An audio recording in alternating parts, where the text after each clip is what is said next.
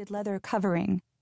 A thin trail of steam wafted from the seam where the cover met the cedar siding. Heat, warmth, a guarantee of survival. All those things awaited her there beneath that tarp.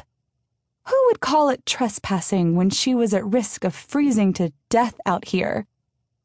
Mind made up, Shaylin tugged off her coat and unbuttoned her blouse with stiff, shaking fingers. I imagined myself there in the crisp, clear air of the Rockies, sliding down among the hot jets of an outdoor spa. It was possible half of the fun of this book was the access it gave me to the kind of life I'd always dreamed about. A sensuous life full of great sex was something I'd never quite managed in the real world. Far from it. I'd dropped a few dress sizes since high school, thinking I'd get over some of my insecurities by changing the external stuff. No dice. Now I would tackle those hang-ups through my book, where I could live out a vicarious existence of someone who was hot and sexy. First fiction, then real life. Speaking of which... Steam wafted up Shaylin's cheek like the touch of a phantom lover. After half an hour in the hot tub, she'd finally started to feel warm again. Her toes had quit throbbing. She'd quit jumping at every sound in the woods and had turned the jets on full blast. Now the heat relaxed her. The pure decadence of being naked beneath the water made her whole body feel deliciously languid. Tilting her neck back on the headrest, she stared up at the stars and breathed deep. Until the sound of a dog barking made her sit up. She listened hard, switching off the pump for the hot tub jet so she could hear better. Had she imagined it? The bark came again, closer, followed by the definite crack of twigs and movement of something human-sized in the woods nearby. Panic sliced through her as she detected the shadow of a man approaching. Should she sit still and pray he passed? Shout for help even though she was miles from anywhere and her phone was lost in the snow?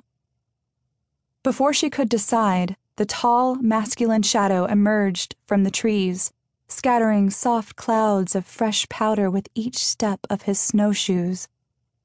Dear God, what if he lived here? She shook her head. Of course he lived here. Why else would man and dog be making a beeline straight toward her? There were no other houses for miles around. If she hadn't been naked, she might have darted out of the tub to hide. But she was most definitely naked, and her clothes were on the other side of the small deck. The dog spotted her first, barking like mad and big as a bear. "Rex, heel!" The man's deep voice called, quieting the animal before he asked, "Who's there?" Broad, square shoulders took shape in the moonlight, along with the gray canvas coat unbuttoned despite the cold. Shaylin cleared her throat, nerves making her sound shaky. "I broke down a couple of miles away. Your light was the only one I saw, and when you weren't home..." She trailed off, distracted by the sight of the man as he slowly walked closer, and the glow of the back porch lantern illuminated his features. Hazel eyes, thick, dark eyebrows, a chiseled, aristocratic face that could be Mediterranean, an arresting face, strong, handsome. He huffed out a breath of warm air, the light cloud swirling for a moment until it vanished into the cold.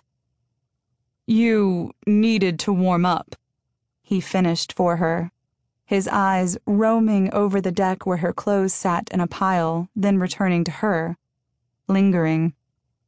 Her heart beat faster. She swallowed past her dry throat. "I'm sorry, I can go, but I lost my cell phone in the snow and I'm..."